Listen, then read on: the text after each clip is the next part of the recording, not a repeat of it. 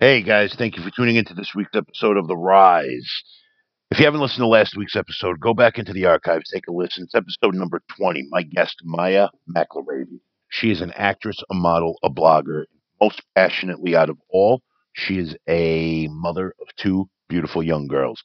We talk about her journey a little bit, how she's getting back into the business she loves so much after taking so much time off, and most importantly, how she's striving to be an exemplary role model for her two daughters by showing them that nothing, absolutely nothing, is impossible, that you can achieve anything you put your mind to. We talk a little bit about her Maxim magazine competition and how she plays so well, what she's doing to get back into the business, her goals, her dreams, her ambitions, and her failures, guys. Go back and give it a listen. Maya's a very uplifted, inspiring individual. Her and I go back 20 years, and I'm blessed to still have cultivated this relationship with her, this friendship with her. After all these years, she inspires me. I know she'll inspire you guys. This week, my guest this week, Ileana Guibert. We have part one of a part two series. Ileana is an actress, a screenwriter, a producer, and a filmmaker. And we dive into that a little bit this week. We talk about how she took her passion project that she's written and actually brought it to fruition by taking it from a script, page of a script, to bring it to a digital platform where it can be seen worldwide, guys. And that's called Twice Upon a Time. It's a short film that's gone on to win nearly 20 different film festival awards. You could find it on iTunes, Google Play Store, as well as Amazon Prime Video. I've seen it. I'll vouch for it. It's a great film. It's incredible. It's 13 minutes long.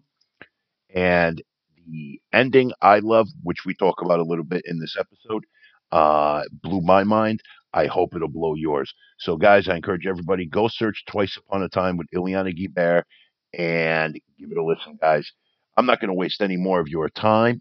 Whether you're in the car listening to this on your stereo or you got your AirPods on, crank that shit up and let's get to it.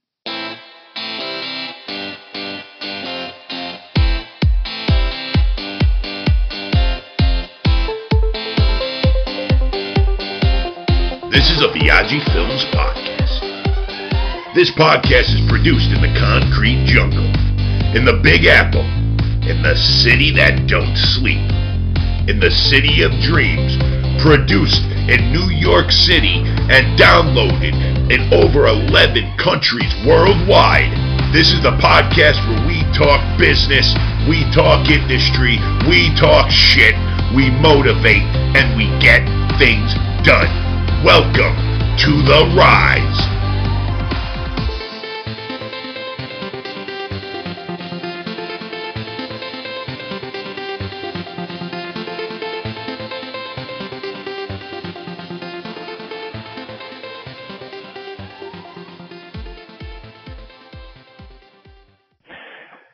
Hey guys, thank you for tuning in once again to this week's episode of The Rise. This week I have an amazing, wonderful, talented friend of mine, Ileana Guibert.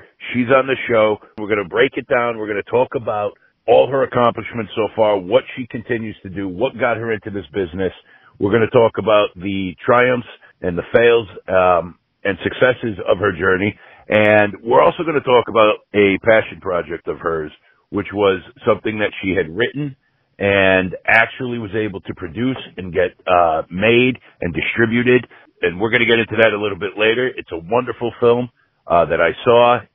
The ending is going to blow your mind, so I encourage everybody who's listening to this podcast to go and download it. We'll get into where you could find it a little bit later. So right now on the phone, I have Ileana Guibert. Ileana, thank you. Thank you for having me. I'm thrilled. How exciting this is. How's everything? How you been? I've been great, pounding the pavement, which is what we're supposed to do, networking, cultivating relationships, planting seeds. You got to, nose to the grindstone. That's the only way. Doesn't matter what business we're in. That's what we got to do. Absolutely. And especially in this business, because this business is, 90%,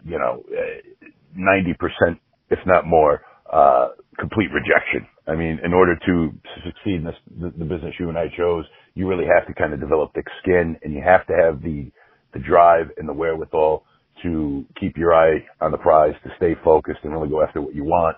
And Mike Massimino, a good friend of ours, was on the show, and he actually defined it perfectly. He said that, you know, people who try to break into show business are the definition of insanity. Because what's the definition of insanity? The definition of insanity is to do the same thing over and over and over again, expecting different results. He broke it down brilliantly. So we're all insane. We're all a little bit crazy.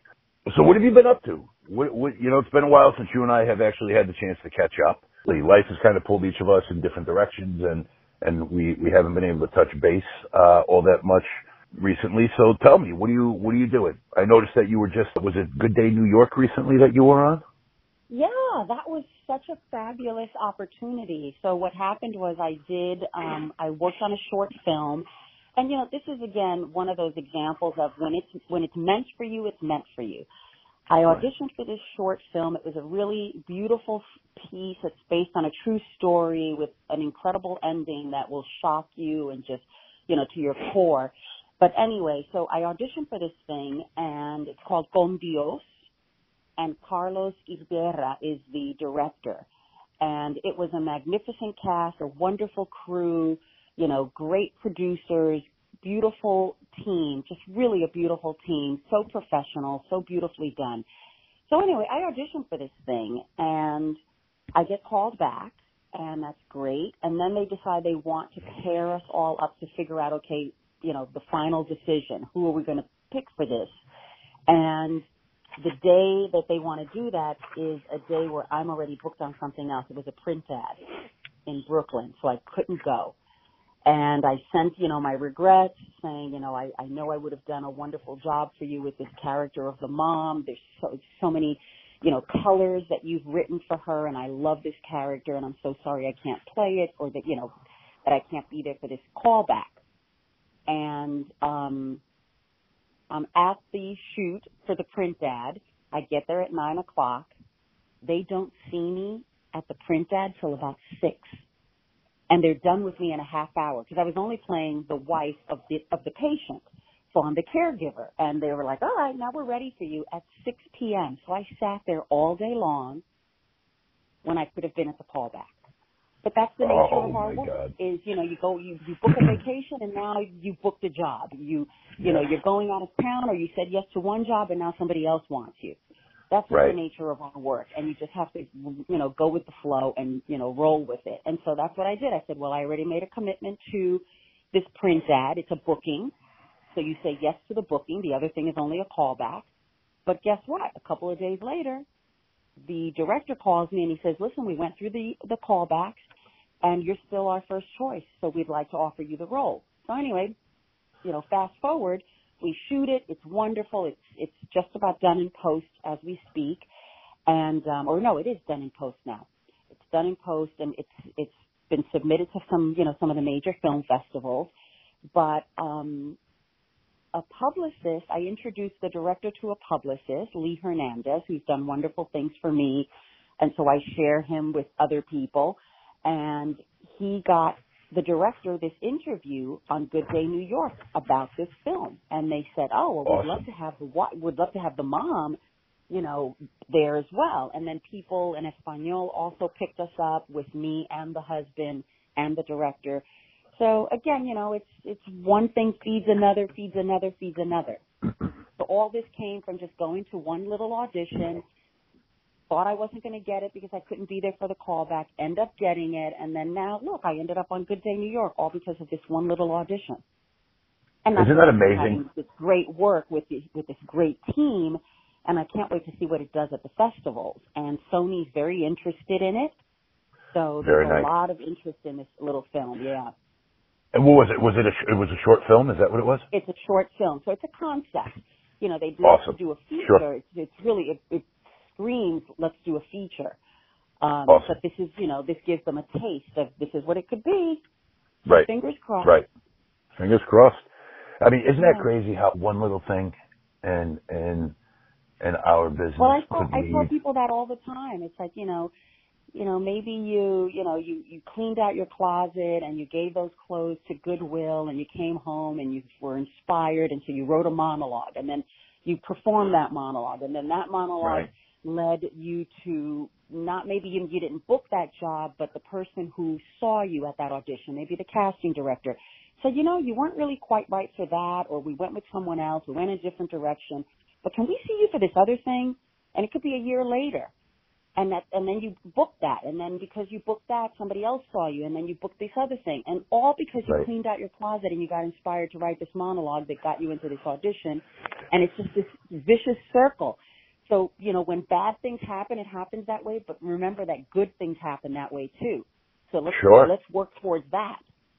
And, I mean, it's not just always about booking a job. I mean, just one little decision you make for this business could lead to, you know, some of the strongest relationships that you have in this business, which in my experience, solid friendships are very few and far between in this business because it's very cutthroat. It's a cutthroat industry. But if you think about it, we all made the decision, however many years ago it was, to take a particular class, right? We all made a decision to take Chance Palminteri's class, right? Because we all wanted to better ourselves as writers or actors or whatever it was we were doing at that time. And we all made the decision to sign up for that one class, strangers with no connection to one another whatsoever. And here we are 4 years later.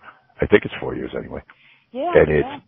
And now it's Mike and it's you and it's me and it's Freddie.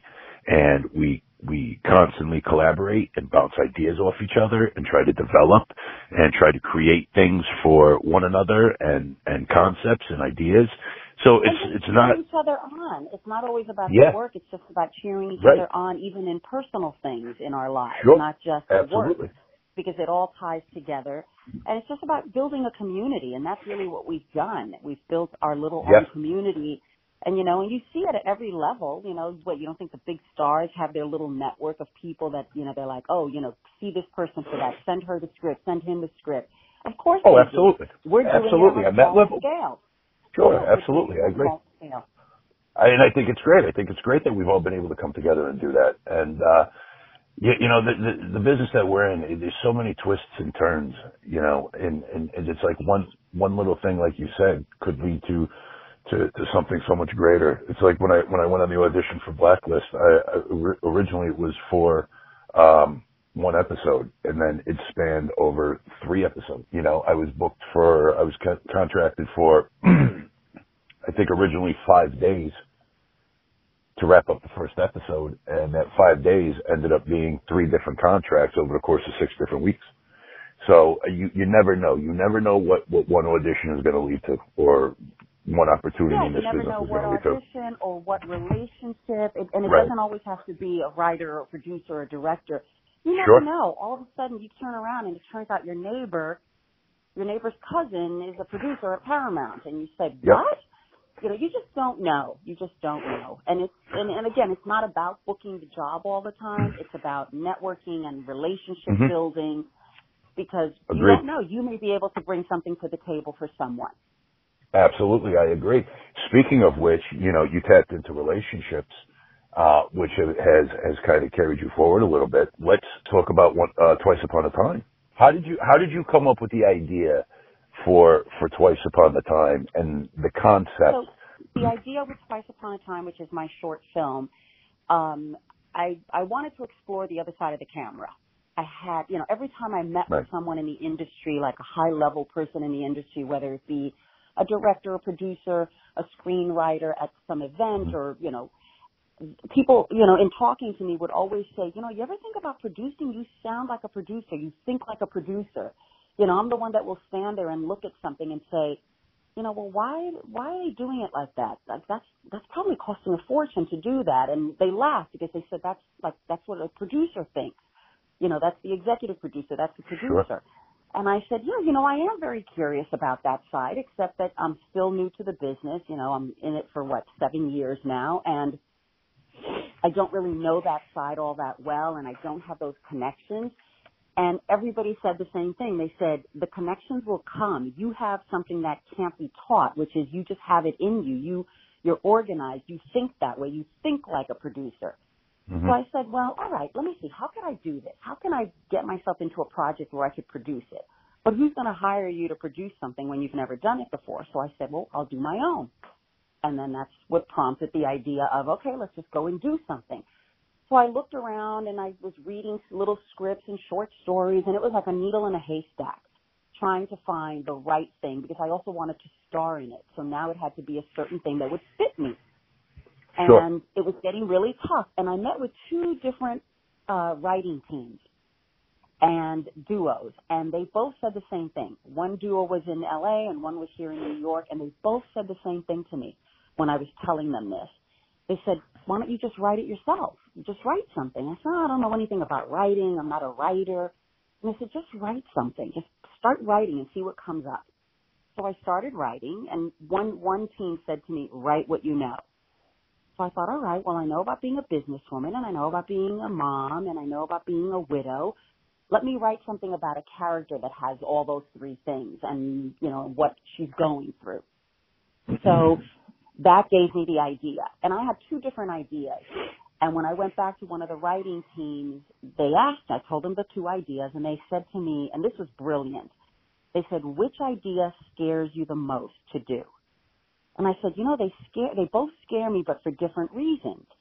Option A scares me because, you know, there's like location challenges and I need special things, like I need an SUV or a stretch limo. So I need some things that may be hard for me to get. So those things are a little bit scary, the challenges of the different locations I would need. And then they said, well, what's the other one? What scares you about the other one? And I said, the other one scares me because it's closer to who I am and it's closer to my story as a 9/11 widow, even though this story is not about me or about anyone I know, but it's about a 9/11 widow, and I am one.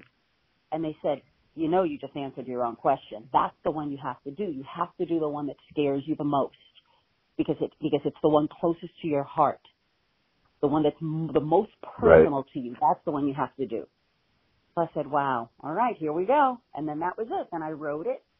And I sent it to a few people just to get their opinions because I just, you know, again, never wrote anything before. So I had a couple of people in the industry that I said, you know, just take a look at this. Tell me your thoughts. And one of those people was Paul Borghese, who I had met a couple of years prior at an event, and we stayed connected. And it turns out he reads it and he says, oh, my God, I love this. Can I direct it? And I thought, oh, I hadn't even been thinking about that because I hadn't even gotten that far yet. All I was thinking was, let me just make sure that this script is, you know, let another pair of eyes see it. And then he said he was interested, and I said, oh my God, I would love for you to direct it, of course. And he's been a great mentor. He's taught me a lot, and you know, he's a great collaborator. He really is. Paul is a great collaborator. He's got a great heart. He's talented, and he loves what he does. So you surround yourself with people who are like-minded, and the rest is easy. And that's what made me do this film so easy. Why it was so easy, because I collaborated with great people and people who had a passion for this story. So people on the crew, or you know, who got to read the story, the actresses who read the story, and the actors who were in it, and really it touched them, and they were like, "We want to do this. We want to make this happen." Yeah. And so now there it is. It's done, and it went through some film festivals, and we won quite a few awards at the different film festivals. Probably like, I don't know, I lost track, maybe 18 awards, and that's incredible. yeah, it was really a nice ride, and now it's on iTunes, Google Play, and Amazon, and it's called Twice Upon a Time. And there's a couple of Twice Upon a Times, so people usually find it if they type Twice Upon a Time and then they type Ileana Guibert. But anyway, so that's my first one, and I'm super proud of it. There are things I would do differently because, of course, it's a learning experience, but I love it. I'm so proud of it. You know, it's my firstborn. So it has a special place in my heart.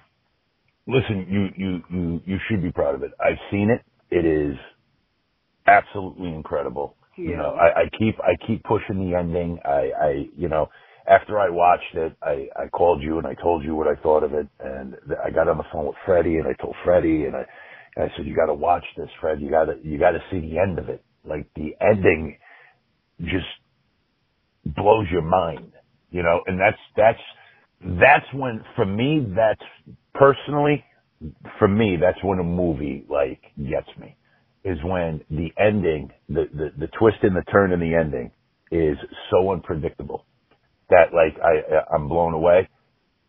That makes the whole movie for me. Well, let's not give too much. We don't want people now with high expectations, and then they watch and they're like, really, this is what they were talking about? No, I mean, but they should have high expectations because it comes out of nowhere.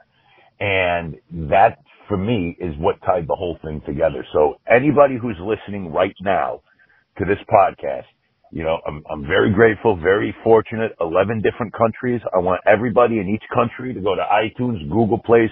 What was it, Google Play Store? Google Play iTunes. and Amazon. I want everybody who's listening in all 11 countries, go to iTunes, Google Play, and Amazon. Look for Twice Upon a Time starring Ileana Guibert. You won't regret it. It's a great watch. It's I think 13 minutes long, something like that. It's 13 minutes, so it's not a big commitment of time. It's not a big commitment of time at all. It's well worth you to invest 13 minutes to watch this film. It's powerful, it's meaningful, and you really truly did an amazing job with getting it off the ground and bringing it to fruition and cultivating it. You did an amazing job, and I'm very proud of you for doing that. And you should be very proud of it. There's always things we could do differently, you know, but you should be very proud of it and continue to stand by it. Absolutely am. Now, you said, you had just mentioned you've only been in this business for 7 years, going on 7 years. Yeah, I mean, it's something I always wanted to do, but yeah, I lost my job about 7 years ago, and that's when I said, okay, you know what, let me try this other career and see what happens. And if it, you know, if it doesn't work, and or if it's not, there isn't a place for me, or I'm not really passionate about it, then I'll go back and I'll just go train a sales team for some other company. But yeah, no, I've not looked back. I love this industry, even with all its challenges and its obstacles.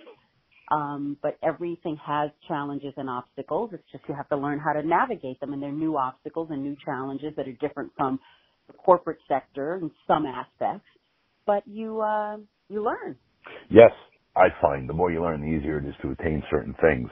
And when you and the get more that, you love it, and the more you love it, right? And when you get that knowledge, you know, the more you learn and you get that knowledge, then that's when it's time to just jump in and expand yourself and attack things face on and do things you wouldn't normally do and face things you wouldn't normally face, like you did with the short film. You know, you had never produced before, you had never really written before, but you educated yourself, you learned more about it, you loved the concept and the idea of actually getting this thing off the ground the more you found out, and you delved right into it. I loved the whole process. I loved the writing process. I loved the producing end of it, and the next thing I'm going to do is I'll direct the next one. I won't be in it. I'll just write, produce, and direct it.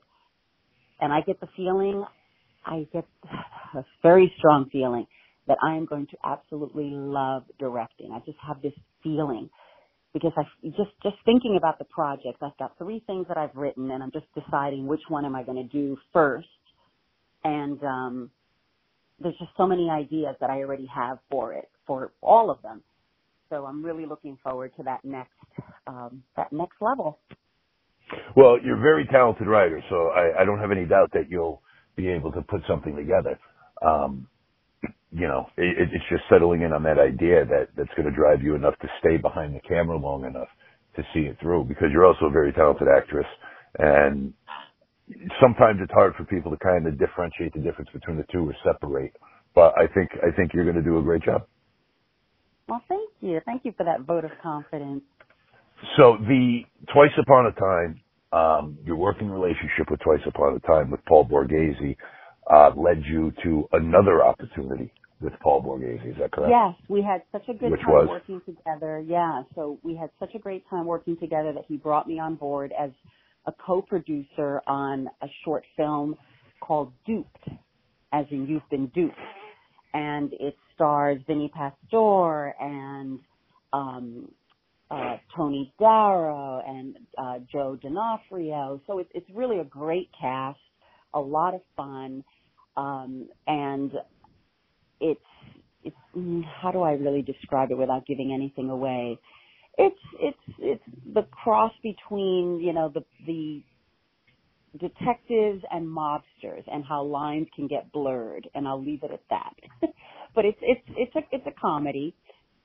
It's not a laugh out loud comedy, but it's definitely a comedy. It's not a drama. No one's dying. There's nobody being killed.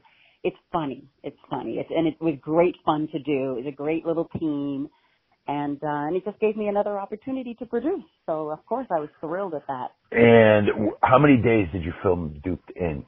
Because I remember you telling me Twice Upon a Time took like what, 3 or 4 days, 3.5 days, something around. Both took 3 days. And where are we in Duped right now? Is it in post? Is it at film festivals? It's at the festivals. So we've already won a bunch of awards, and it's at the festivals. And, it's only at the beginning of its festival run, so we still have some time. I think we started the festival run maybe 4 months ago. So it's still the early part of the festival run. Sure. So tell me this. Tell me, Ileana, when did you know this is what you wanted to do? When did you know, when did you get bitten by the bug? Not when did you dive into it. We know that. That was 7 years ago. But when did you realize, you needed to express your creativity? You've always wanted to explore this business. You wanted to take this roller coaster ride, these ups and downs in this journey of trying to make it to a certain level that you want to attain. When did you realize that this was the business for you?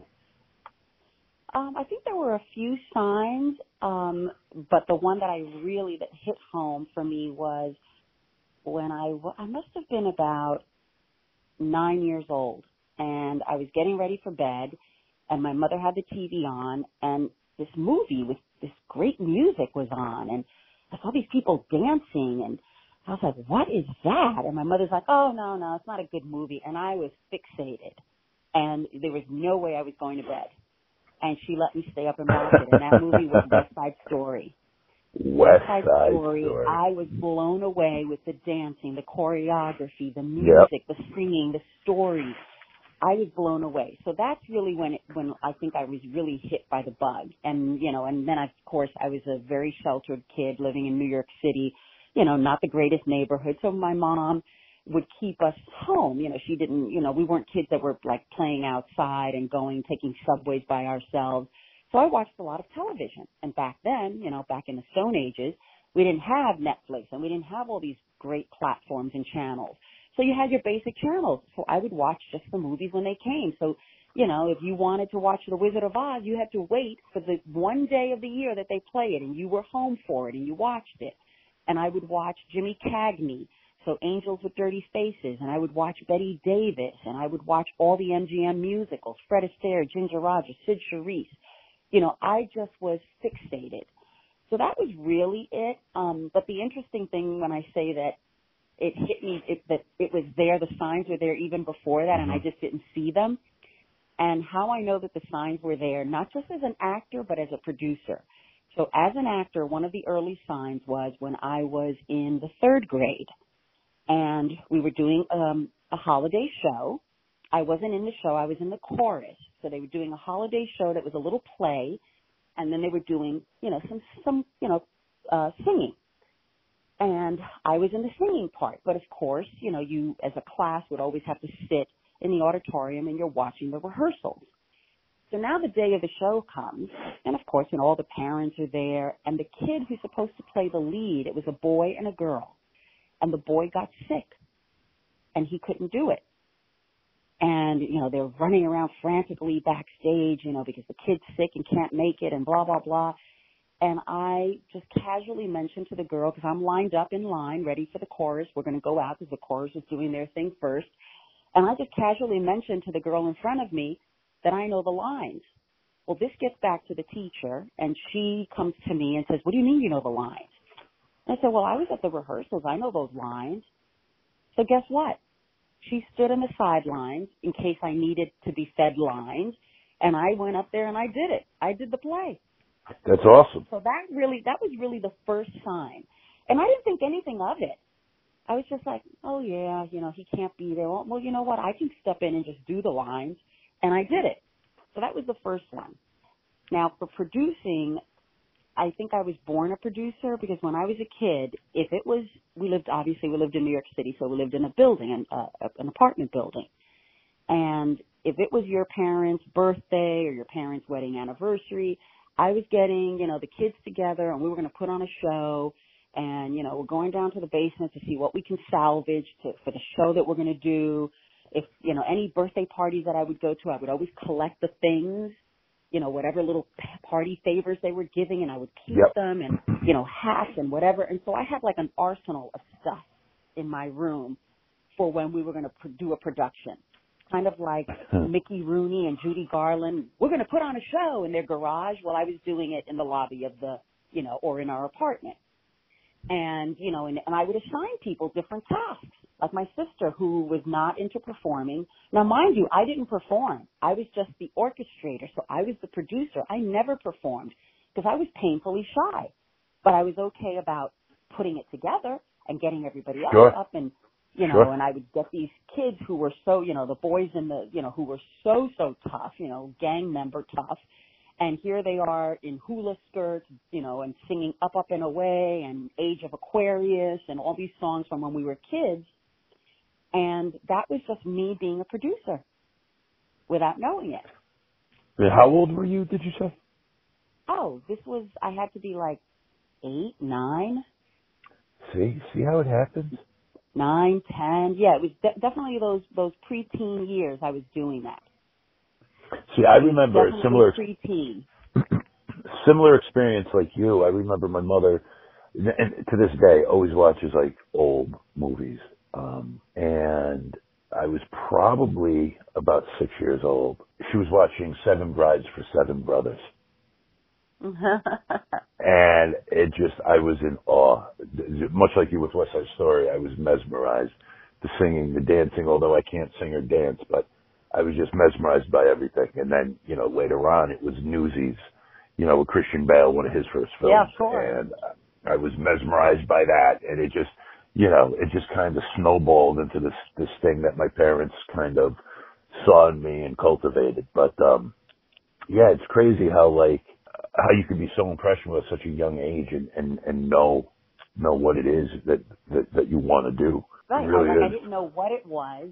And no one in my family was, in the entertainment business. I'm first generation, so my parents knew nothing about Hollywood or about, it's like, no, you're going to be a teacher or a doctor or an attorney. Those were the things you're going to be, or you're going to be a journalist. But, and being a journalist was thinking out of the box for my parents, not, but certainly not an actor. So it wasn't until much later that I thought, you know what, I'm going to really try this now, especially now given the opportunity. I was never going to quit my job. I made good money. I was good at what I did. I liked what I did a lot. But all of a sudden, it's like, wait a minute. Here's the opportunity. This is like a blessing in disguise, this getting laid off. So let's test the waters. And I've not looked back. And what was your very first thing? Like 7 years ago, I'm trying to think of how the business was 7 years ago, because with technology, the business has changed so much. I remember a time where I was sitting in a laundromat every single Sunday in Manhattan, addressing manila envelopes and cover letters for headshots and resumes to mail out, and I probably did between 30 and 50 every Sunday while I was waiting for my laundry. And I would just drop them in the mailbox, hoping that, my phone was going to ring. Now it's completely different. Everything is digital. Technology has taken this business to a completely different level. I don't really remember. 7 years ago, I don't think it was mailing headshots and resumes, right? You still were doing that. I mean, I even when I was in the corporate sector, I just had this bug. So I did, believe it or not, I did some commercials, I did some theater, even when I was in the corporate sector. How I managed to do these things, I don't know. Because if you ask me today, I just sit there going, I don't know. I don't know how I had a full-time job, a monster full-time job with major responsibilities and traveling. And, but that was part of the problem was that, all of a sudden an agent calls and says, oh, yeah, can you come to this audition? Because I booked something and now they want to see me for something else. But I'm like, oh, I can't. Right. My boss is in town and I'm doing a presentation, or I'm in London, or I'm in Switzerland, or I'm, I can't. I have a lunch with, the people from, the New York Times or from Bloomberg team. Sure, So sure. it was hard, and you really can't have that kind of a job because you really have to have the flexibility to go to the auditions when they call you. And unfortunately, the auditions, as we all know, are always last minute. I just got something for today that I just can't squeeze it in because I'm leaving tomorrow on a plane to Kansas City to shoot a horror film actually. You So are? it's going to be my first. Yes, tomorrow I leave for Kansas City to shoot a horror film. It's a short film called Spiritual Practice. Good for you. Yeah, I'm really excited about it because I Good for love you. this director's work. Yeah, this director, I've had my eye on him, and I've seen many of his films, and he and I connected a couple of years ago. And so, again, here it is about being tenacious, about being patient. I've wanted to work with him, and all of a sudden, here I am. I'm going to work with him. That's Later, awesome. a couple of years later, yeah. And how long ago did you audition for this? Well, here's the thing that's so interesting. So I started to cultivate a relationship with this director a while back because I saw his work and I really just loved his work. It's so good. And he's got, surprise endings in a lot of his work, which I love. Almost all the things that I've written have a twist or a surprise ending, just like I love M. Night with all of his, twists, like The Sixth Sense. You remember The Sixth Sense and the ending of Sixth Sense. Yes. I love movies like that. I love it. I love it when you're sitting there going, what? And you're like, I got to see this movie again so that I can pick up. Where did I miss that? How did I miss this? And I love that. And this director, Patrick Rea, he's like that. He just has this, and horror is like his specialty, but it's not blood and gore and guts. It's more intellectual horror, but it's under the horror genre. And he's really just a delightful person. And I'm just really thrilled and lucky to be working with him this week. That's awesome. Good for you. Congratulations. Now, you've never done a horror before, huh?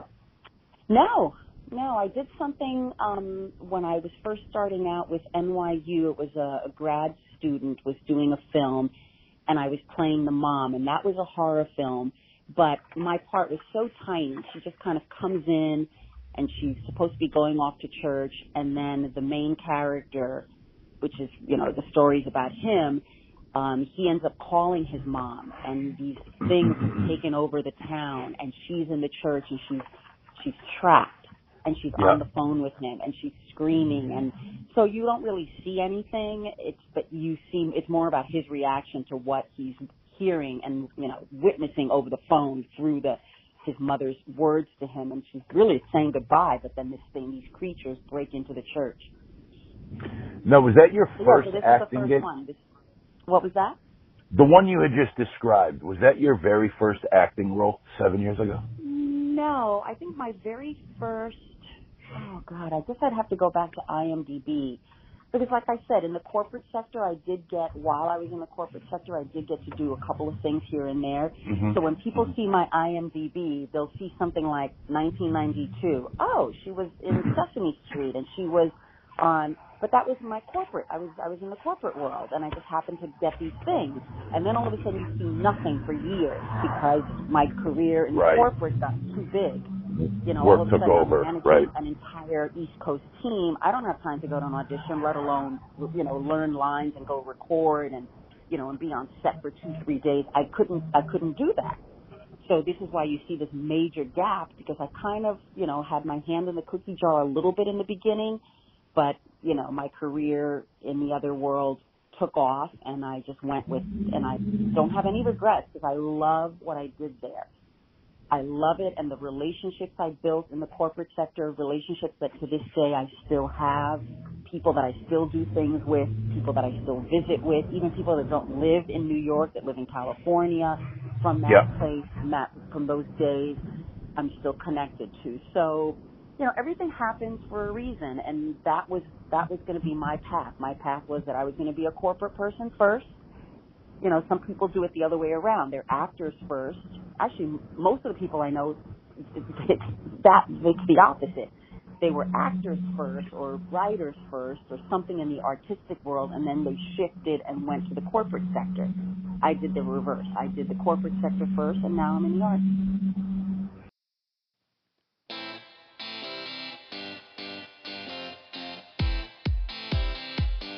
I want to go ahead and thank my guest this week, Ileana Guibert, for coming on the show, guys. Make sure you tune in next week to part 2 of my interview with her. Next week's going to be just as inspirational, just as inspiring, just as informative. We talk more about what our future holds, what we're planning to do to get further along in our careers, what we plan to do for ourselves, how we plan to get closer to our dreams tomorrow than we are today, guys. Make sure you tune in next week for part 2 with Ileana Guibert. Make sure you keep tuning into The Rise. Subscribe, download, and share this, guys. Also, make sure you pound that pavement till your knuckles fucking bleed and make your dreams come true. This has been a Biagi Films produced podcast.